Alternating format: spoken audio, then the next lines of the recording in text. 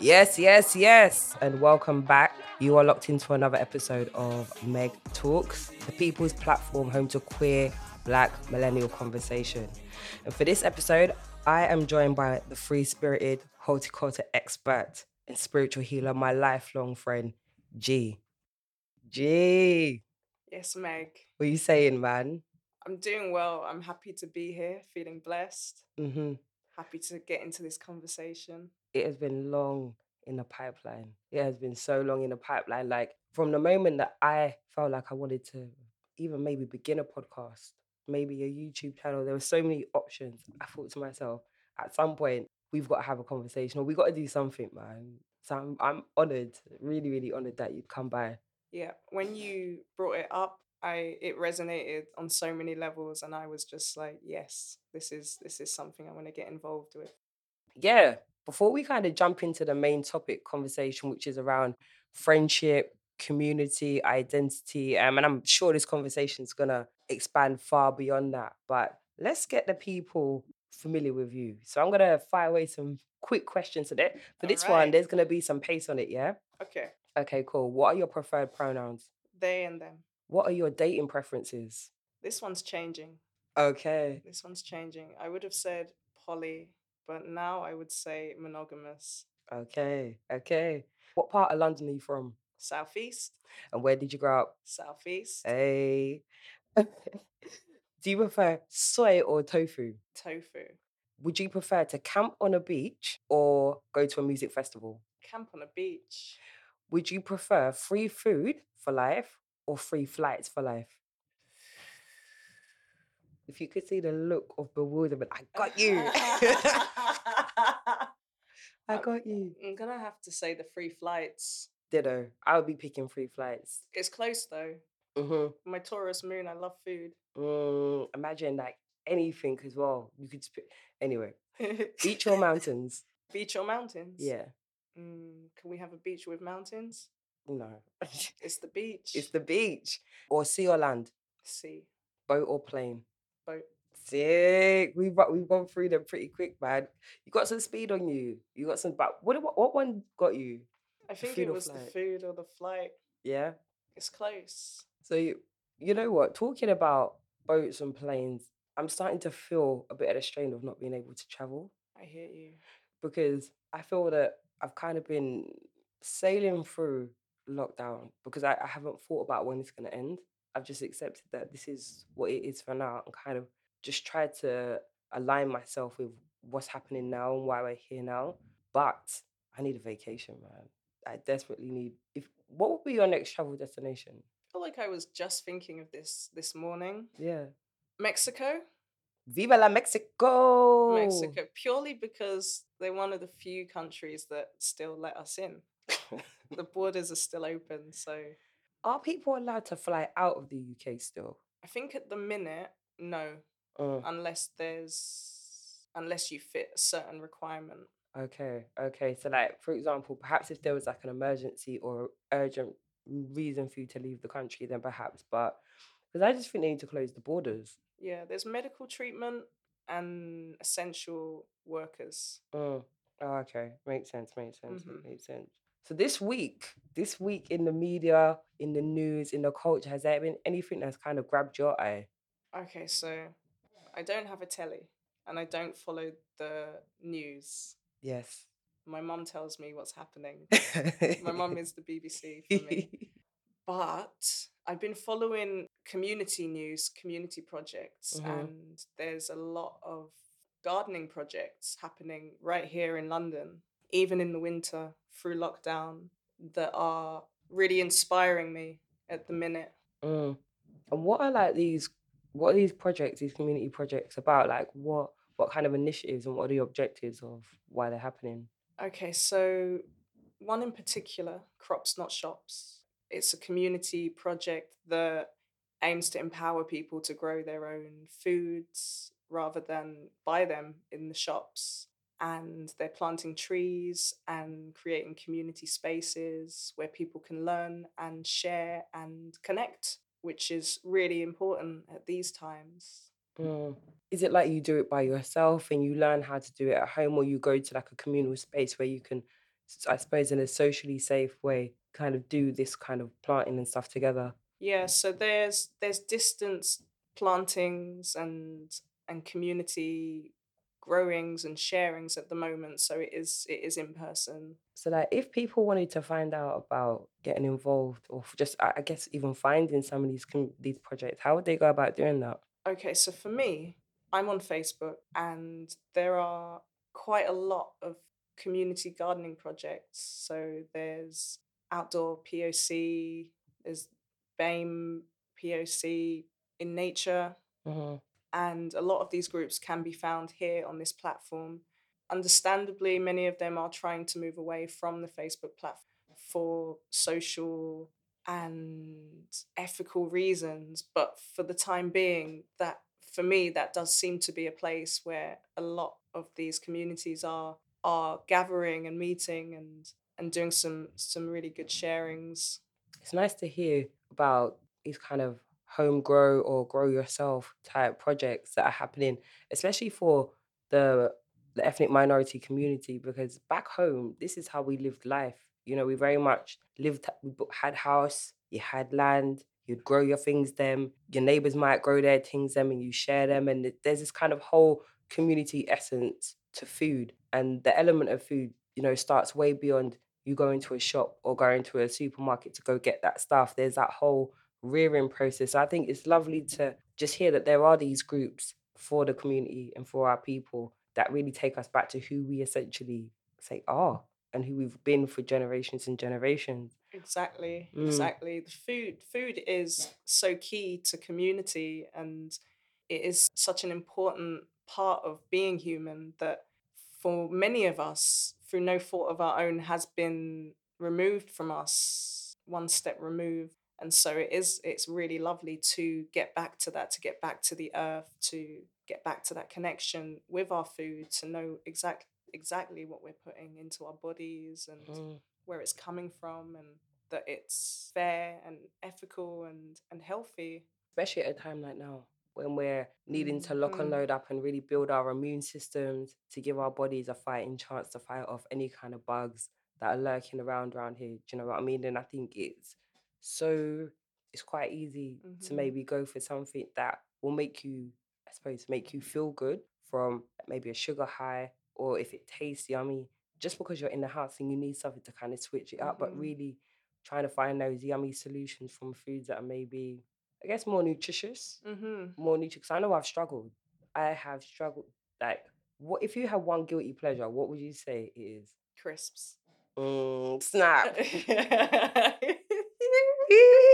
And Straight. now I found the kettle. They've brought out a cheese and onion. What's that? So cheese is a vegan alternative to cheese. Hmm. It's a dairy-free cheese. It's so good. Yeah, Yeah, it tastes like cheese and onion crisps. I am a big fan of, like the apple cider vinegar and salt, those kind of crisps. Like, Mhm. that apples, what is it, both apple cider vinegar crisps? Yeah, those ones, bang.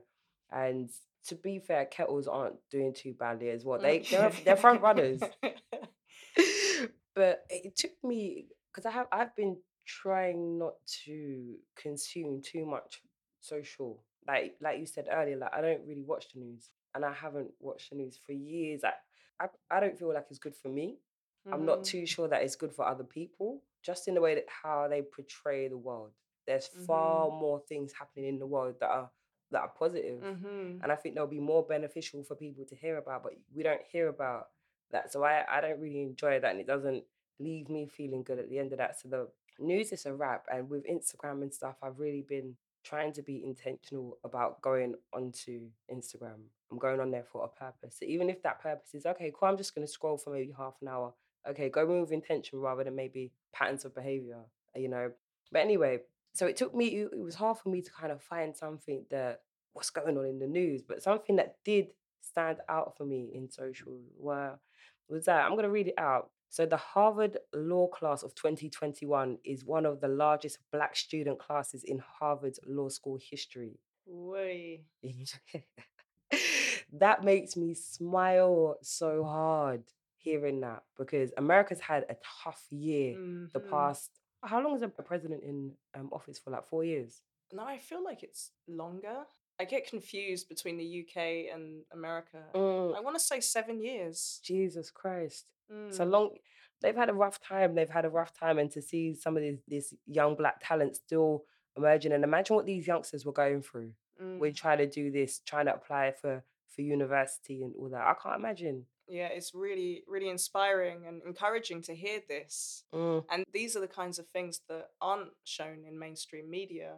And so, yeah, I agree. I agree wholeheartedly that it is so important to be selective about what we take in, not only food wise, but mm. content wise and the vibration of these things and the intention. I was having this conversation Instagram live a couple of days ago. So at 8 o'clock, my girl Raquel Strong, you might remember Raquel. She went to our school, and she's now a digital marketing expert, and she's flying. Like she Raquel's coming on the show, guys. Don't worry. Like that energy has to come and bless this podcast. I tell you. And so we have words of wisdom at 8 o'clock each morning. We look at a different psalm, and we were talking exactly about your intake, your Mm, diet. Often like in the Caribbean, I know that, when you hear the old tales, you can't just eat from people. mm, And I hear that because I don't just eat from anywhere. Like my stomach can't manage that anyway. However, I think there's a bigger point being made here about be careful what you take in from outside influences. And yeah, now I digress. But shout out to these young kings and queens pushing forward, and good yeah, luck with your shout out to studies. them. And on a note of kind of performance in universities, I read an article which spoke about the development of a free all black university in the UK. What are your thoughts on if they were to roll that out? I would support it.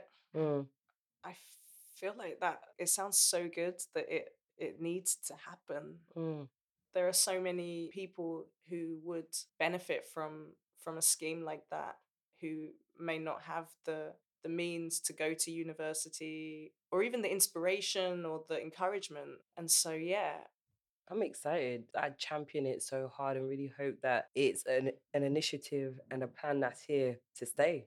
yeah. You know, a friend and I had a conversation, and I think they were on the fence because they wondered, in the UK, do we need this? As the UK isn't a direct comparison to the US, and I can understand that. And if you surround yourself with the same people, do you then get that experience of interacting with different types of people and so on that you'd get from a standard university? And is there then a negative impact from being around the similar type of person? And my thought is that as black people, we're not really monolithic like that. So we have diversity amongst us anyway. Mm. So I think you could still have that very varied experience. But also, isn't that the white person's experience every day? Yeah, I was gonna say it is.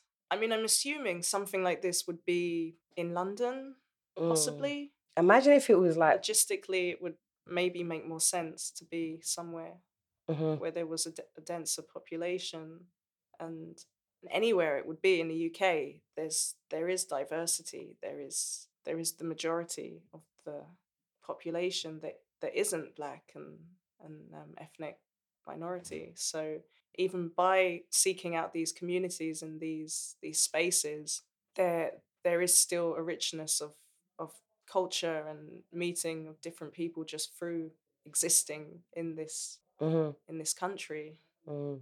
Yeah, I think government, we're here for it. G and I are voted, we're here for it. I'm excited to see. I'm going to keep my eye close on this one because it's so Mm. easy. There's so much information and things happening all the time that you're kind of mesmerized by one thing. And then within a couple of months, you've kind of forgotten that conversation had even. Yeah, things do disappear from the public consciousness very quickly at Mm. this time. So it's important to put our energy behind these projects and Yeah, do you know what? I'm going to commit to checking in on the progress of it and coming and speaking about it on the mm, podcast because if this is something that comes into fruition, guys, I'm going to be promoting this actively on here. Check it out. So stay yeah. tuned for some updates, the Free Black University that there's been kind of recent discussions around. So, Gigi, Meg. we're just going to share with the community what I think is one of the most beautiful love stories in history between two individuals that met a very, very young age and in their early 30s, still hanging in there. I think we're still pretty going strong as friends. Yeah, and stronger, Yeah. stronger by the day, Mm-hmm. Mm-hmm. stronger by the day. Do you know, I was talking to a friend of mine yesterday, and I was just, I guess, reflecting out loud about the different stages that I can identify in our friendship journey. And I feel like this is probably the most valuable and most meaningful segment of the friendship to me because I think my headspace is in a different, more conscious. I'm more Mm. conscious. I'm more appreciative. I've seen friendships come and go. Friendships kind of even blossom, and you see, you've got like one consistent person that you know has been there from the get go, you know. From day. And yeah, it's a really beautiful story because there is that family tie as well. Mm, So our parents knew each other before mm, we were born, and so that in itself created a almost cousin mm, sibling sort of connection. And then we grew up a few streets away from each other in Catford mm. and went to the same primary school, went to the same secondary school, went to the same college.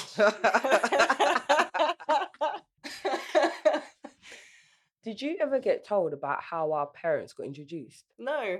All right, let me tell you the story. So my family from Southwest London. So my dad grew up. Was raised in Chelsea, then moved to I think like Battersea or something like that. My mum's from Tooting, and so my uncle moved to Catford. He bought a property in Catford, and he was saying it's such an he actually bought a place on Mum's Road, and it was right at the bottom. So my mum came and bought property that was available on that same road. Like it's quite nice for I suppose a young family, and my uncle had a friend, which was your dad. Mm. And my uncle was like, oh, well, my sister's just moved down here. She doesn't really know anyone. And then your dad was saying, well, my missus has just had a baby. And my uncle was like, well, my sister's just had a baby and the two babies were you and I. 5 days apart. So like, what's your earliest memory of me? It's definitely primary school. Mm, So primary school is a funny place because we weren't in the same class, mm-hmm, and that does make a big difference in primary school. I remember you there. You were just part of the school. You were there from the beginning right up until the end, and there were a handful of people who came through that same journey with us, mm, and you're one of them. So it was just like this presence, although we didn't talk very much mm. or hang out or It's interesting you should say that because I've been thinking about can I remember the first conversation that we had? And like for the life of me, I can't remember, but I think you just explained it so perfectly. That presence. Mm. I for all of my conscious life, I've always known you. You've always existed in close proximity. And like you said, with that family tie, it's kind of like that cousin that's about. And I remember your dad coming to the playground sometimes. And I remember my mum saying one time, I went ape shit crazy, just so excited to see your dad. And I think even when I used to come by the house as a teenager, there was always that familiarity with Mhm. your parents being so welcoming. Mhm. Like, if I was your parents, I'd have been like, you're not coming in my house. You can get the fuck out of here with your weed smoking, hip hop listening, hip hop listening ass. Get the hell out of here. Yeah, we were really lucky for our parents creating that space for us Yeah. where we could just be indoors and not on road. Mm-hmm. Mum spoke about this on, I believe, episode 1. Because I asked her, like, how comes you just used to allow people in the house? You know, that's not always very common for ethnic minority teenagers or children. Like, your friends can be your friends out the road, but they're not necessarily coming in the house kind of thing. And mum was just like, she would preferred for us to have been inside and holding a vibe than to be outside. And she just not knowing where we're at and what we're doing and potentially being exposed to risk, Hmm. you know, because I wouldn't say I'm from the streets, but I'm from the ends. Hmm. Yeah, for real. Definitely. So thinking about something that's been really profound for me, just with hindsight, is that growing up, I came out quite early. But at the time, I don't think I even knew the seriousness of what I was saying. I knew what I was saying was true, but I didn't really know that it could go left. in that respect. So when I came out, I just brought my girlfriend to my mum's house. I was like, Mum, this is what it is now. And that was it. Mhm. And the reaction from my family were like my parents didn't care at all. My family were quite inquisitive. Like my cousins would ask me questions like, what kind of girls do you like? So where do you find girls? All kinds of stuff. And I think part of me being so comfortable to do that is having our friendship. Yeah, definitely. I remember you coming out in secondary school Yeah. and being really open about it. And by these times, I knew internally that I was attracted to women, and it felt like a huge secret. Mm, And when I saw you just in your truth like that at such a young age, it really did empower me. But I still kept it to myself for a good few years until I was about 16. And you were the first person that I did come out to. mm, And even that was so hard, even knowing that you were queer as well. mhm, And that, yeah, like just remembering how hard that was to come out to somebody that I've known for so long who is also queer, mm. who was my age, just remembering that process. Yeah, I just have big respect for people who don't have that, and still manage to like own their truth. hmm I'm telling you, it takes some kind of courage and just and not even self belief, but belief that that there is more. Believing that there's more than what the world has told you, or perhaps your environment's told you, and you being really relentless in, I'm just gonna be who I want to be. So I really take my hats off to people that don't necessarily have that support. And in you mentioning that you were 16 when you decided to just begin having conversations and expressing your preferences. It literally was like a year apart. Mm, But at that time, it felt, I thought it was longer than that. But I think that it's probably because you finish school, then you go to college, and there's so many things happening that, yeah, in between that time, it just feels like time flies. But I thought it was longer, maybe like I'd have said like 2 years. mm, But I'm glad because I think it formed this kind of, it deepened the unity for me mhm, because you got it now. mhm. You understand. And the thing is, guys, let me tell you about G Swag. Listen, G has been doing up swag from early. And it's like just this unique way of putting clothes together. And they just looked different from how everybody else dropped their clothes. And I couldn't understand how to replicate it. I used to look and think, how is G doing this? How did the clothes drop like this? And as well, like if you see us together, we got different frames. And I'm like, why don't mine look like that? Because I'm short. And I think, yeah, and I say all of that, but it created this environment of unity and learning and exploring together. Do you remember the first time we decided that we were going to go to a Black queer event? I was just about to talk about that. Yes. Yeah, it was Bootylicious. Mm. And we were like 17 Mm. with our fake IDs. Did you have that in your card? I think it was an NUS card, yeah. Yeah, yeah. No, it was my sister's driver's license. So my sister, we looked alike, and she was at uni, so I was Mm. using her provisional. And yeah, we just rocked up. We rocked up to this like predominantly Black queer club, and we were already queer. We had been out for a year. Mm. We had been living this life, finding our unique style. And I remember when I turned up there, just thinking, people dress a bit like me, Mm. but without having been influenced by that. Right, right. Almost like you started to find people that are more like you, but you recognize that this is your authentic you. Mm. I came to that myself. Mm-hmm. And it is different. It is different. Just we were blazing out rock tunes. We were kind of alternative. We were going to like rock gigs, moshing, Yeah. Do you as remember when we well went as to? Do you remember the one in the crypt? We yeah. went to this crazy thing in like a crypt, which is like the basement of a church for anyone that doesn't know. And it was just like, what was your brother's band called? But Growl of the Badger. Growling at the badger. And I remember your brother performing there, and I felt so exclusive at this point because I know the guy in the band. Mhm. Yeah, my brother is so cool. Mm. He was so cool then as well. Thinking about like your siblings and the way that I've grown up, it's all very alternative. Mm, I don't think because it's interesting you say that when you first stepped into booty and you recognize that like some of these people look dressed similar to me. mm. When I first walked in, I was thinking, I do not fit in here. Like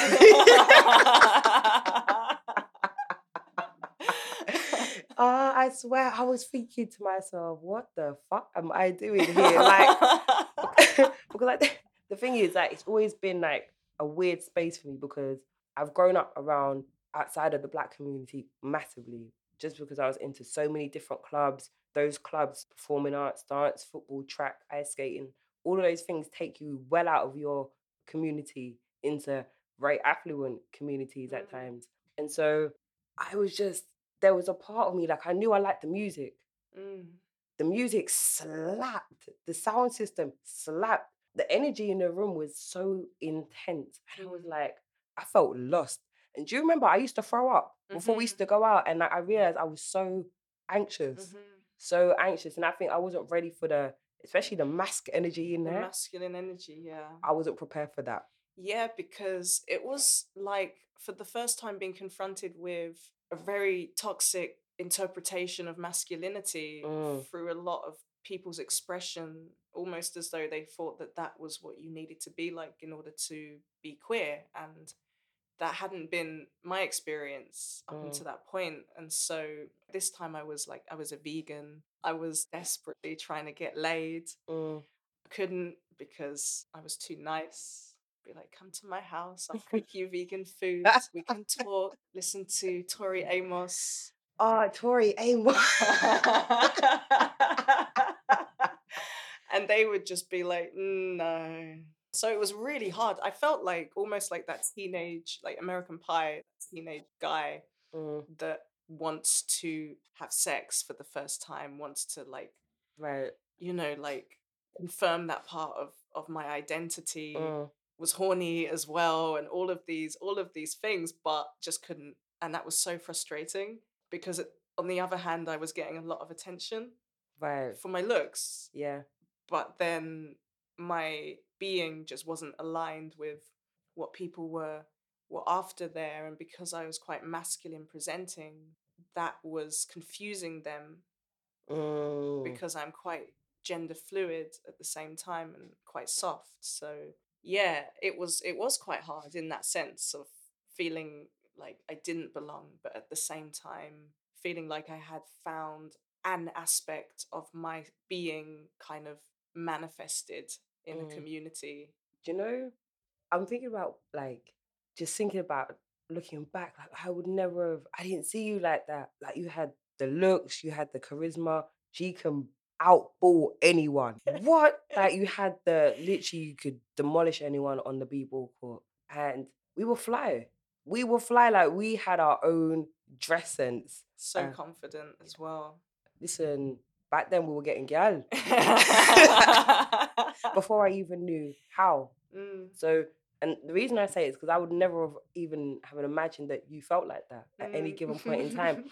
But talking on the mask energy confusing girls at that time, like, do you remember when we used to go to college and like girls would just buy us food and they would like write messages on my arm and draw on my hands and I don't think they couldn't they couldn't get their head around it because they Mhm. fancied us and thought that we were wavy. Mm. But it They was weren't necessarily queer themselves, exactly. but they were attracted to our beings Yeah. and just the way we were moving and our confidence, and that was actually miles ahead of like our peers that were guys as well, Mm, that people that they would have been interacting with. So we were coming with something very different, but at the same time bringing that energy that they were attracted to. mhm. So yeah, it was we were quite famous. We were Yeah. famous in college. Do And you know what the funny thing is? Even like with if it was round the way, just everywhere, because I know I used to go to so many different places because of all of the things that I did. And then I worked in Lucia Matalan. That was bait. I remember. Yeah, it was bait. So everybody knew that I worked in there. Everybody knew Megan G. Megan You G. couldn't find me without I've just left G. I'm going to G's now or I'm going later. That was literally the setup. And then it was interesting because it started to blossom because we then had we evolved into a foursome with Jay and Mikey. And those are two cisgendered black men. And it brought a whole different dynamic to our two-way, but I loved it. Yeah. I found their presence so grounding. Yeah, and they were very protective as well. So there was that safety where we could just be fully. That is true. Yeah. We could just be, and we would bring them to the clubs, Mhm. and they would come. They were so loyal for that. They were the best. Can you imagine, really think about it. These are 17, 18-year-old black males. Mikey came to the UK from South Africa when he was about 18, 19. And Jay grew up in Brixton. Right. And if you think about in terms of friendship and how sometimes it can work, if everybody's on the same page, there can be friendships across genders, across preferences. It can work, but I think it just has to have a certain environment. And it's interesting you said, about them being protective and we felt secure, which allowed us to flex even more at this point. And it allowed us access to a world that we wouldn't have had, I don't feel, which was the cis, straight, black community that was local to us. So there were house parties happening every weekend, and we would go to them and we would turn up entirely in our truth. Yeah. We would talk to who we wanted to, dance with who we wanted to, and speak about what we wanted to, and we were just fully accepted by these communities because of how we were rolling. And that was such a solid foundation to step out into the world, because growing up, I just thought that was the world. I really did. I just felt like that was how it was. And there was no space that was inaccessible to me. And there was nobody who was inaccessible to me. And that there was nothing wrong with me at all. I hear that. That resonates with me so deeply, because those core experiences and acceptance from, for me, family, your family, our friends, in essence, our community as well. And those are kind of extended communities outside of maybe where we lived. Like, we didn't go to school or go to college anywhere particularly close to our house. Do you know what I mean? So we had friends all over the southeast, Woolwich, Dagenham. Yeah, those core things really helped me to step out with confidence, because I don't think there's anything that anyone could have told me when I got to about 18 where I would have even have cared. And I speak from a place of privilege here, where I've not openly been discriminated against. Maybe people have said things behind my back, or that I didn't know what their intentions were in that moment, but they've never overtly said anything to my face. You know, the weird stares. You get that. But the double looks. Yeah. And the looking at your face, chest. Yeah. Confused because. And I've got body as well. Yeah. So they're like, that man got hips. Literally. Yeah, and for me at that time, I was passing as a guy a lot of the time as well, because I was on a different journey somewhat, where I was identifying more masculine and going through I was passing and living as a guy from the age of, I would say, 18 to even 23, 24, and I would bind down my chest and was very seriously considering transitioning. So a lot of the time I would pass as a guy, and that brought another element to it as well. Do you know what? I'm sitting here timelining this as to what I was doing in life at this point, studying, and what I was aware of. And I think I would have soon left. That would have been during my uni time. Going into my career, and that made sense because I didn't really see you that amount around that time, and I didn't even know about. You said about transitioning. I didn't even know that was a thing. I didn't even know that anyone transitioned into anything else other than a man and a woman at this point.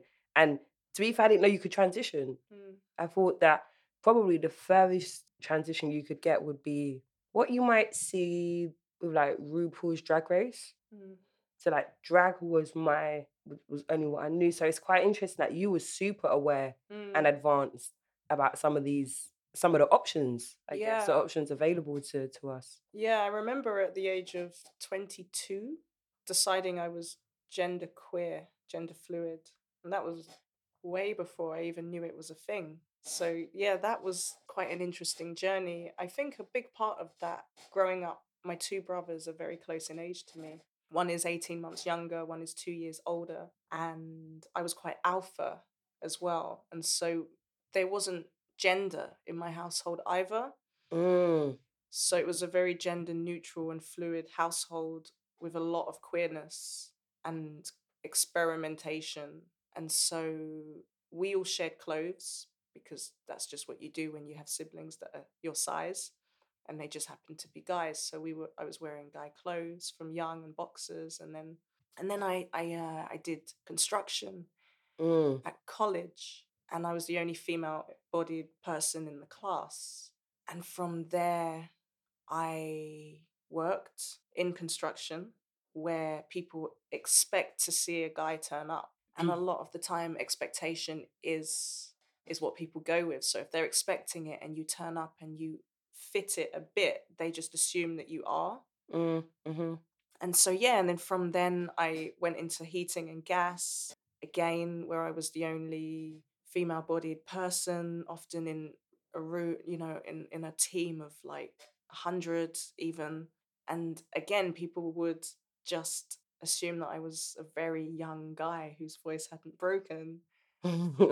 And I would pass like this because it was easier than to correct people. And it gave me a real insight into how the world is very different for men.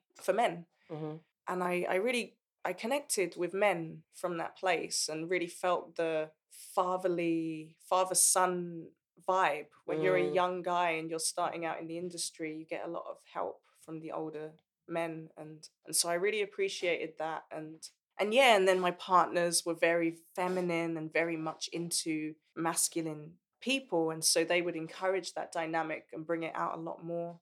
And there was very little space to explore other parts of me. And so I was going like this for quite a while. And I remember just one day, I was probably about 23 now, where somebody at work mistook me for a guy. And I remember just correcting them. And that was the first time that I had done that. Mm.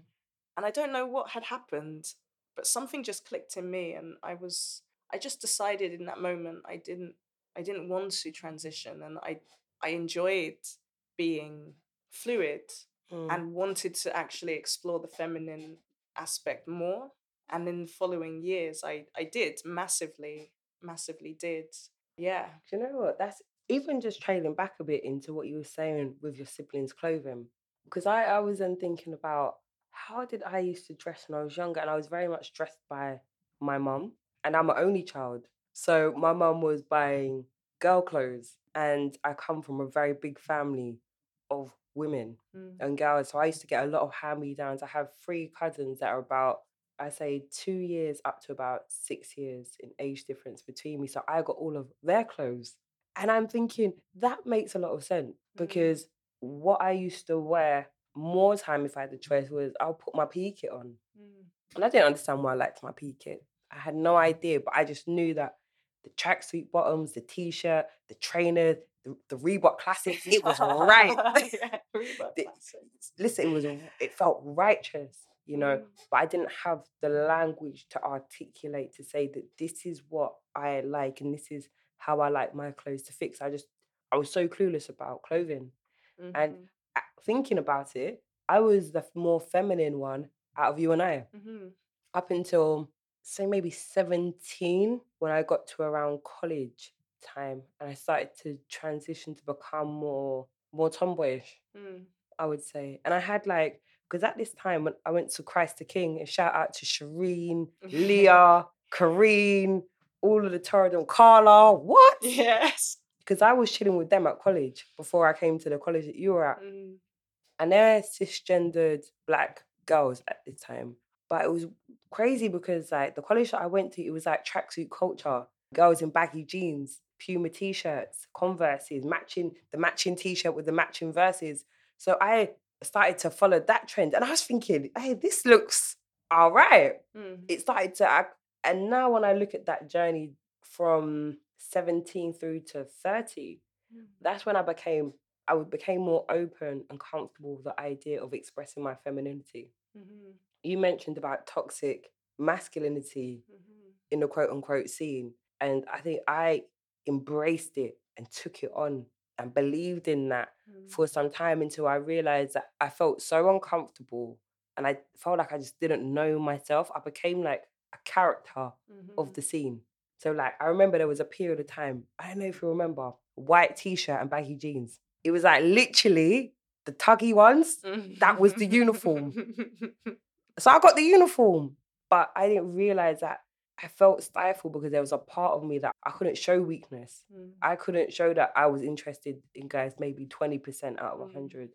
I couldn't wear skinny jeans and stuff. Like we weren't really doing that. And again, it was just like I was experiencing something I never even experienced when I was 15, that I'm actually suppressing a part of myself when all this time we've been living in truth. Mm. And I think that was one of the fundamental reasons I had to take a big step, basically leave the Mm. whole black queer scene for what it was. Because, like I said, I never felt like I fitted in. I used to have mad anxiety with throwing up, getting in there, drawing down the most girls. Within about 2 weeks of knowing them, this is so and so's partner doing so, and I was just like, this Mm. is too much. It's too much for me. Like my anxiety can't deal with all of Yeah, this. a lot of anxiety. I remember those Yeah. times, and everybody knew everybody, and Right, right. everybody was connected, and somebody's ex was always unhappy. And you know what I find that when I left that, my dress style changed back to it wasn't what it was before, but it was still unique to me. Mm. I still wear my weird shit, and Mm. feel happy with that and really rock that. And having a wardrobe, I started to understand I needed to have like a dual wardrobe, some feminine stuff, some masculine stuff. Because if I wore a femme outfit on a mask feeling day, my whole setup is messed up. Mm. And if I'm in a more feminine energy and I'm heavily maxed out, I'm still feeling off. So it's just I've had to learn to create that variety within my own life, within Mhm. my own wardrobe to accommodate how I might feel on that day. And also with, the women that I date, there has to be space for that fluidity. Because if it's you're really into someone that's 100 million% mask all the time, I'm not that. Mm. I'm not that, and I think it puts a lot of strain on a relationship where I can't have my feminine moments, or if I wake up and just want to be treated in that way and receive love in that way, Mm. there's not always that space, and I think that's a big learning I've learned Mhm. from all of that.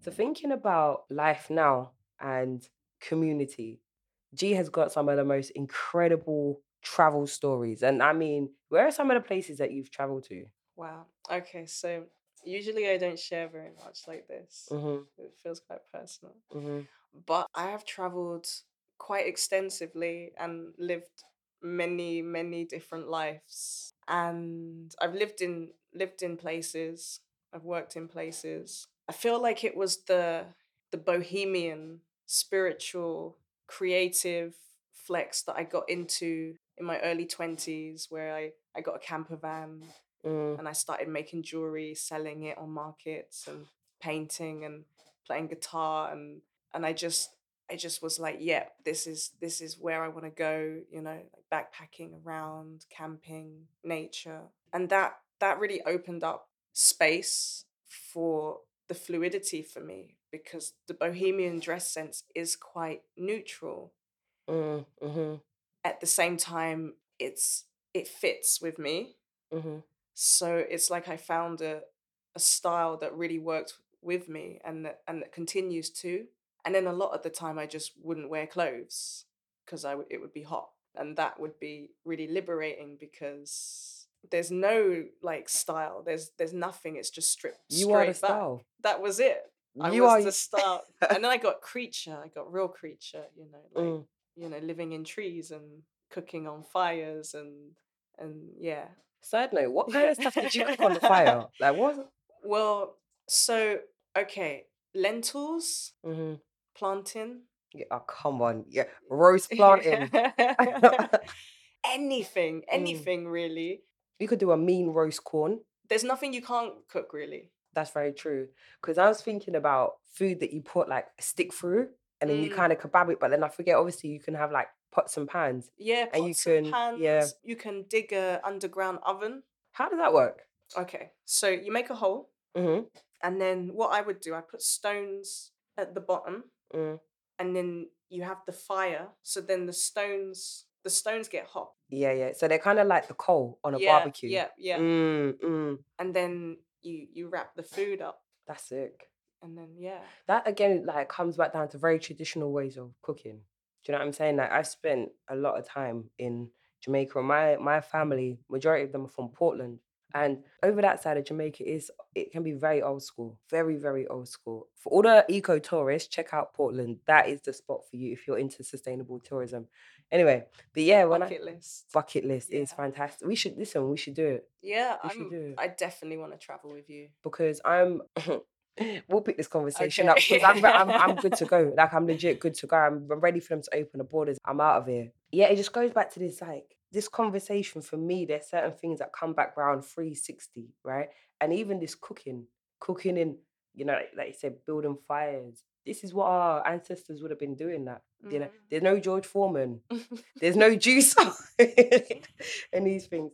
So on your I call it like a quest. It's like you're on this Yeah, totally. it was like this quest. So how did that change or evolve your perception of community and how you started to form community? It's a good question. So I think when you're living like this, when you're living in nature, and also when you just rock up to a country and decide that you're just gonna stay there, you're really dependent on other people. When you just go with a backpack and after a few months you have a whole life there, Mm, it's all because of the connections you make. right, right. And in which kind of ways did you find it like you're more dependent? Because someone like me, I've only ever lived in London. Mm. I've traveled about, spent good amount of times in different places, but never really, like you said, had that backpack. And I'm now dependent upon these people. So, like, what Mhm. does that what does that kind of reliance in that relationship look like? It's humbling, Mm, firstly, and yeah, I suppose it cuts through a lot of ego. mm. And Talk on that. Talk on that. yeah, so yeah, as someone who's always been very self-sufficient, it took me back. It took me back to a place where I was receiving, Mm, and being very, very grateful for that and giving what I could. So I would give massages in return, and you know, do yoga in return, and mm, these kinds of things. So it took money out of it, and it just came onto exchanges, energy exchanges, mm-hmm. and that just sparked something in me. Like, this is how we should be living. This is what we should be doing. And like, was it like I'm big on reciprocity in life. This exchange, just this exchange, and the one exchange that I've never felt completely comfortable is the exchange of money for things. And in many communities that I grew up in, it was this exchange for. So, for example, someone might pick someone else's child up from school on a Tuesday, but then that person would take that other person's child to football on a Saturday, Hmm. or this person might be going to, say, Blue Water to go and do big shopping, and they'll bring that person with them. Or one person's got a macro card and the whole team's coming to buy from each other. So, like, I'm Yeah, really big on this kind true. of balance of give and take. So I Mm. find it in the times that we're in now, I find that exchange is there, but it's different. But I think it's slightly distorted and tainted. But what you're talking about is a very spiritual, deep sense of human to human sharing and Mm. experience. So, if you think about how you perceived friendship and friendship groups, community when you were, say, 16, Mm. how does that differ to how you see it now?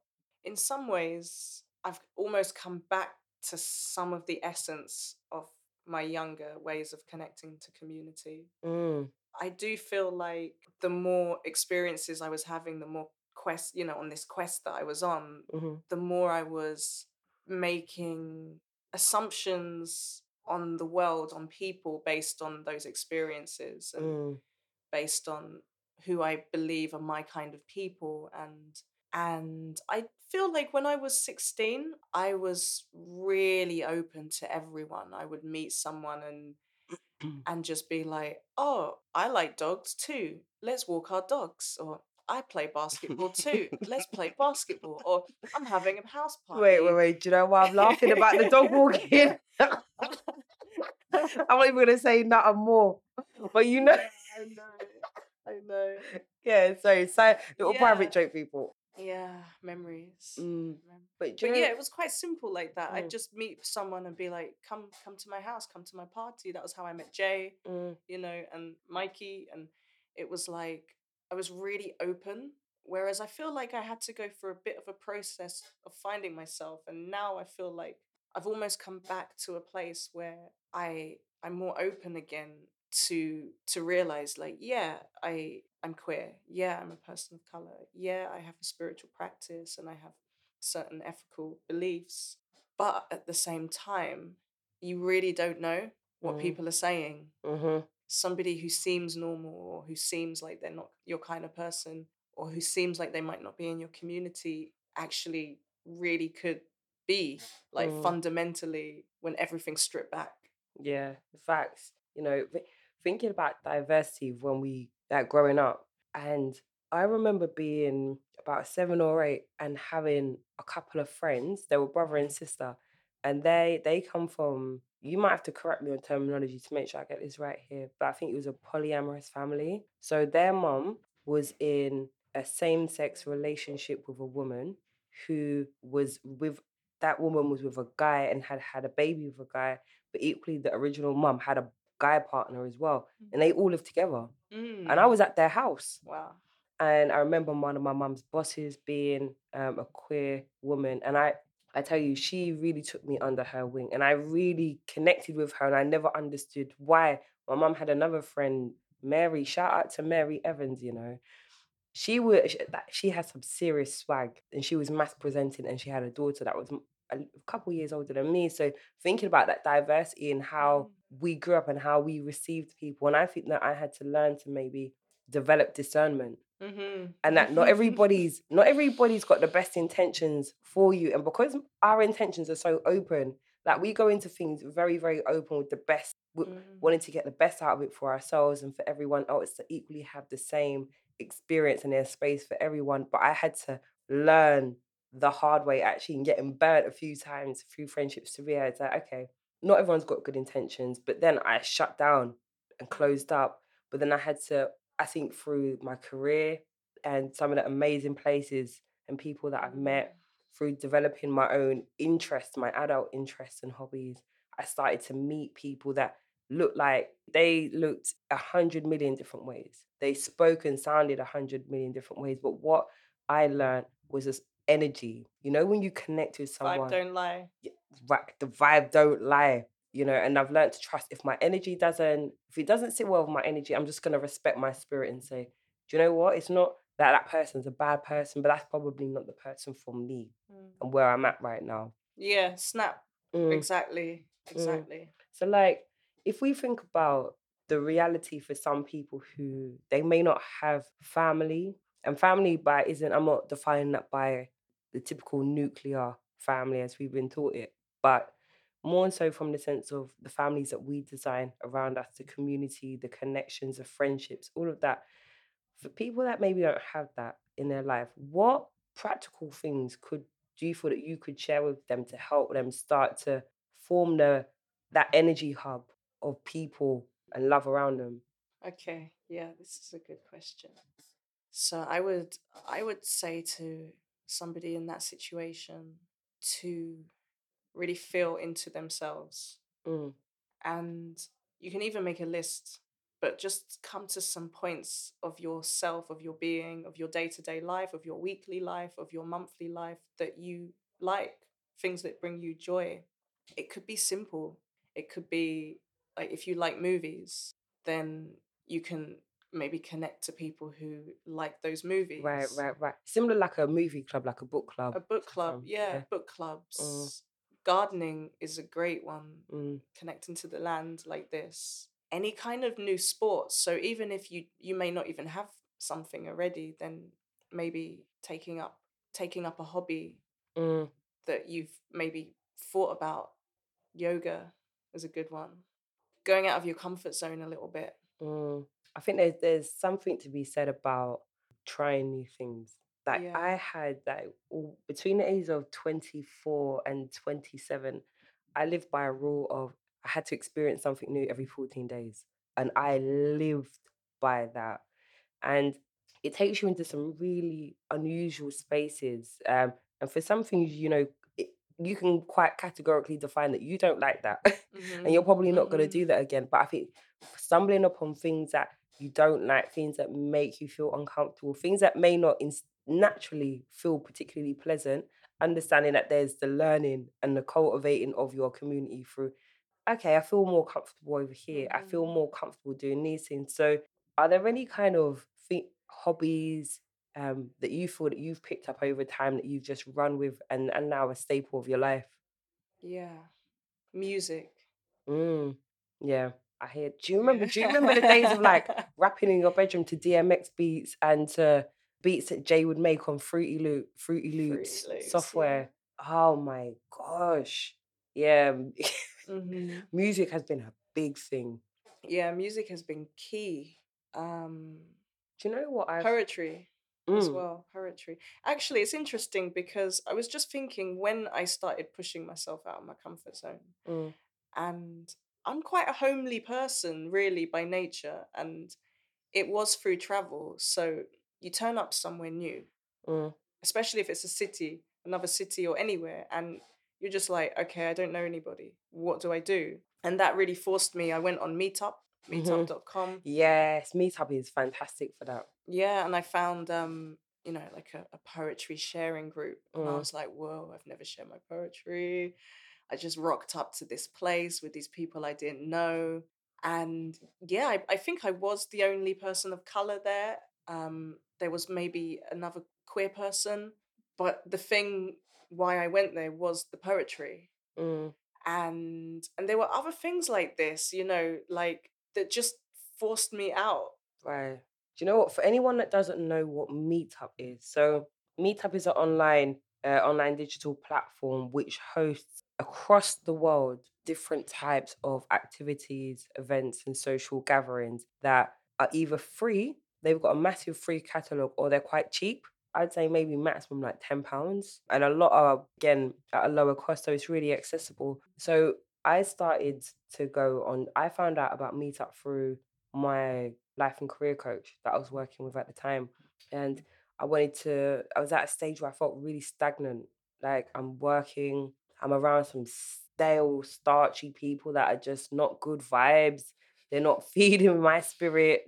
My creativity is not being used. And he introduced me to Meetup and said, maybe just have a look. And so we started to set goals. So like I used to see him every couple of weeks and I would agree that I'd at least attend within that time 2 meetups. So I went to a Brazilian samba dancing thing. I can't samba.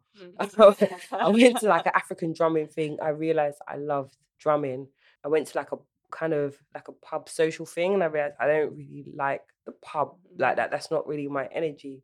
I was supposed to go to a tennis one but I got shook. I probably got shook. I'm not good at tennis and I was like, I don't want to embarrass myself. And then some poetry stuff. I've been to some park events. So it's just to show that there's a lot of variety on this platform. So definitely check it out to see as a step to really creating your personal community. Oh, I just thought of one. Mm, Black Girls Hike. mm, Yeah, mm, so this is like a collective that started in Manchester that encourages women, black women and women from African descent to hike together, basically mhm, in nature.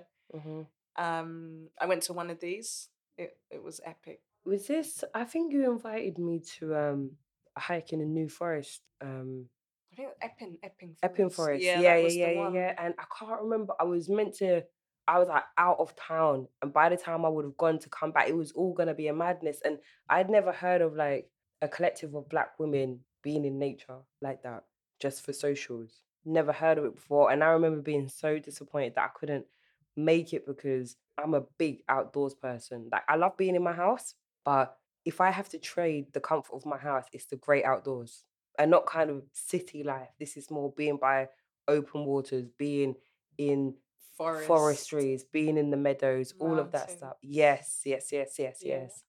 I feel that. So I'm just trying to think if there are any more tips that we could give people in how to really begin to find community. Do you know Mm. what? This is a really small suggestion that can make a big difference. When you're traveling to, I know with lockdown, things are slightly different now, but if you're traveling to and from places, actually not necessarily having your headphones in, Mm. because I find that I engage and interact with the world very differently when I've got my music in or a podcast in. I'm not really present Mm. in that. So like when I've been in a grocery store and I've forgotten my headphones, I end up talking to people. And in that way, finding out what's happening locally. There's been a couple of times when I'm like, oh, do you know what? Take my Instagram, let's Mm. talk. You know, even when you go into food shops. Like so the last time that happened to me was say Tuesday this week. Shout out to Joy's vegan shop, food shop in yeah, Yes. back in Catford. The food, if you're into Caribbean food, the food is sweet, sweet. But there's someone at work saying I was actually asking a conversation about moringa Mm. and the health benefits of that. And then we are talking about CMOS, and I was asking how they process CMOS because there's always different styles and techniques. And so I learned a lot of stuff. And one of the women there was like, "Oh, take my Instagram because I've just posted a story last night of me preparing my CMOS, so you can." Mm. Mm. And that was it. Yeah, just talking to people. Mm, Notice boards as well. right, right, right, In right, the supermarkets, they have notice boards, or in the right. park. They're so Uh, easy to miss. yeah, Mm, there was another one. Zoom right now, these mhm, times. mhm, So yeah, we're in lockdown. That's hard. Yeah, mm, that can feel isolating. mm, Um, but there are a lot of offerings out there, and there's a lot of free stuff, and some of it might not even be good, but mhm. it's a group of people together. Yeah. So one of the things I was involved with in the last lockdown was a meditation group called Radical Dharma, Mhm, which is it's a Buddhist group for people of color, queer and people of color, mm, but POC centered. And we would gather, we would share heart sharings, and we would hold space for each other during those sharings, and then we would meditate together. And each time we would take it in turns to facilitate and to hold the space. And that would also force us to step up a bit if we mm, wanted to do that. You mm, could you didn't have to, but that was amazing actually. I've a lot of gratitude to that group. And yeah, so Radical Dharma London. mhm.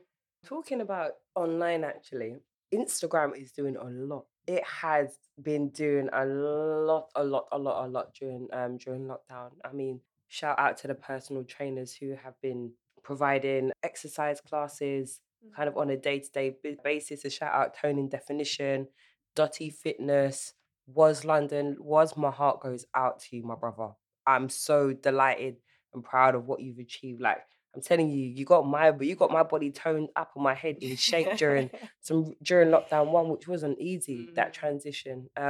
So Instagram, there's a lot of stuff happening on lives, great conversation. So as I spoke about words of wisdom at 8 o'clock with Raquel Strong, even that is community because Raquel has Clubhouse on loud and there's a whole discussion connected to Instagram Live. And I don't have Clubhouse because I've got Android. So I'm there in the comments or you can request to join the live and we're having these wholesome conversations and just being so gassed and excited over life and for us the word. So Mm. also like, I just direct people to Insta and be curious about who you follow. So things Mm. that you actually like, because I'm into a lot of black economics, black veganism, fitness, all kinds of stuff. So just really kind of expand. Like for people that are into animation and graphics, it is crazy on Instagram what you can find. And there's pockets of community all over. But gee, we're Meg, running out of time. We're approaching the end. How you feeling, man? I feel like we could carry on all night. Telling you, I could record for hours. Guys, let me ask you something. I want you to let me know on Instagram in the comments. Let me know. Should I bring G back? Let me know if I should bring G back because I've got a feeling that you guys are gonna love this conversation and I think we could cover so many topics. It's endless. Mm, It feels like we've just touched the surface of just like the depths of our sharing.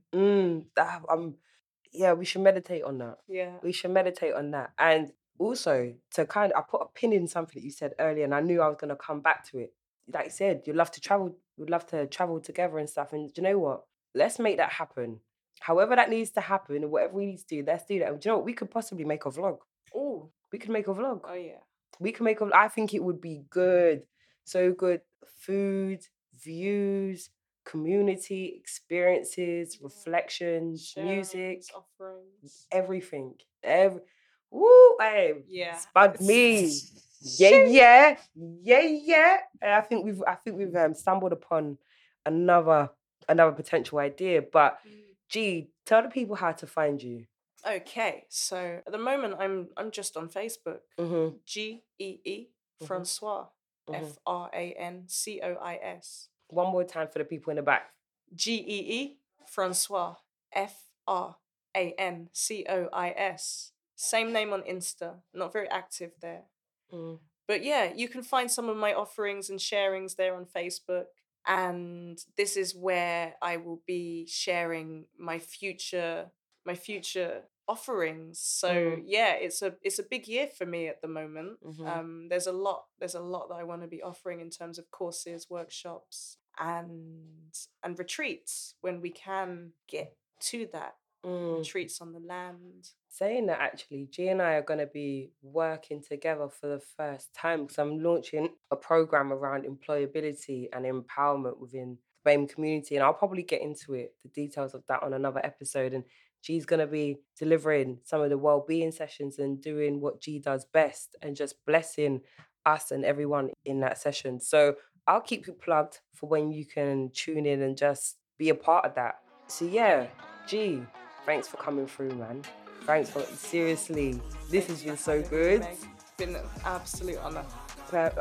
Guys, but listen, until next time, I'll catch you next week for another episode of Meg Talks. We're out.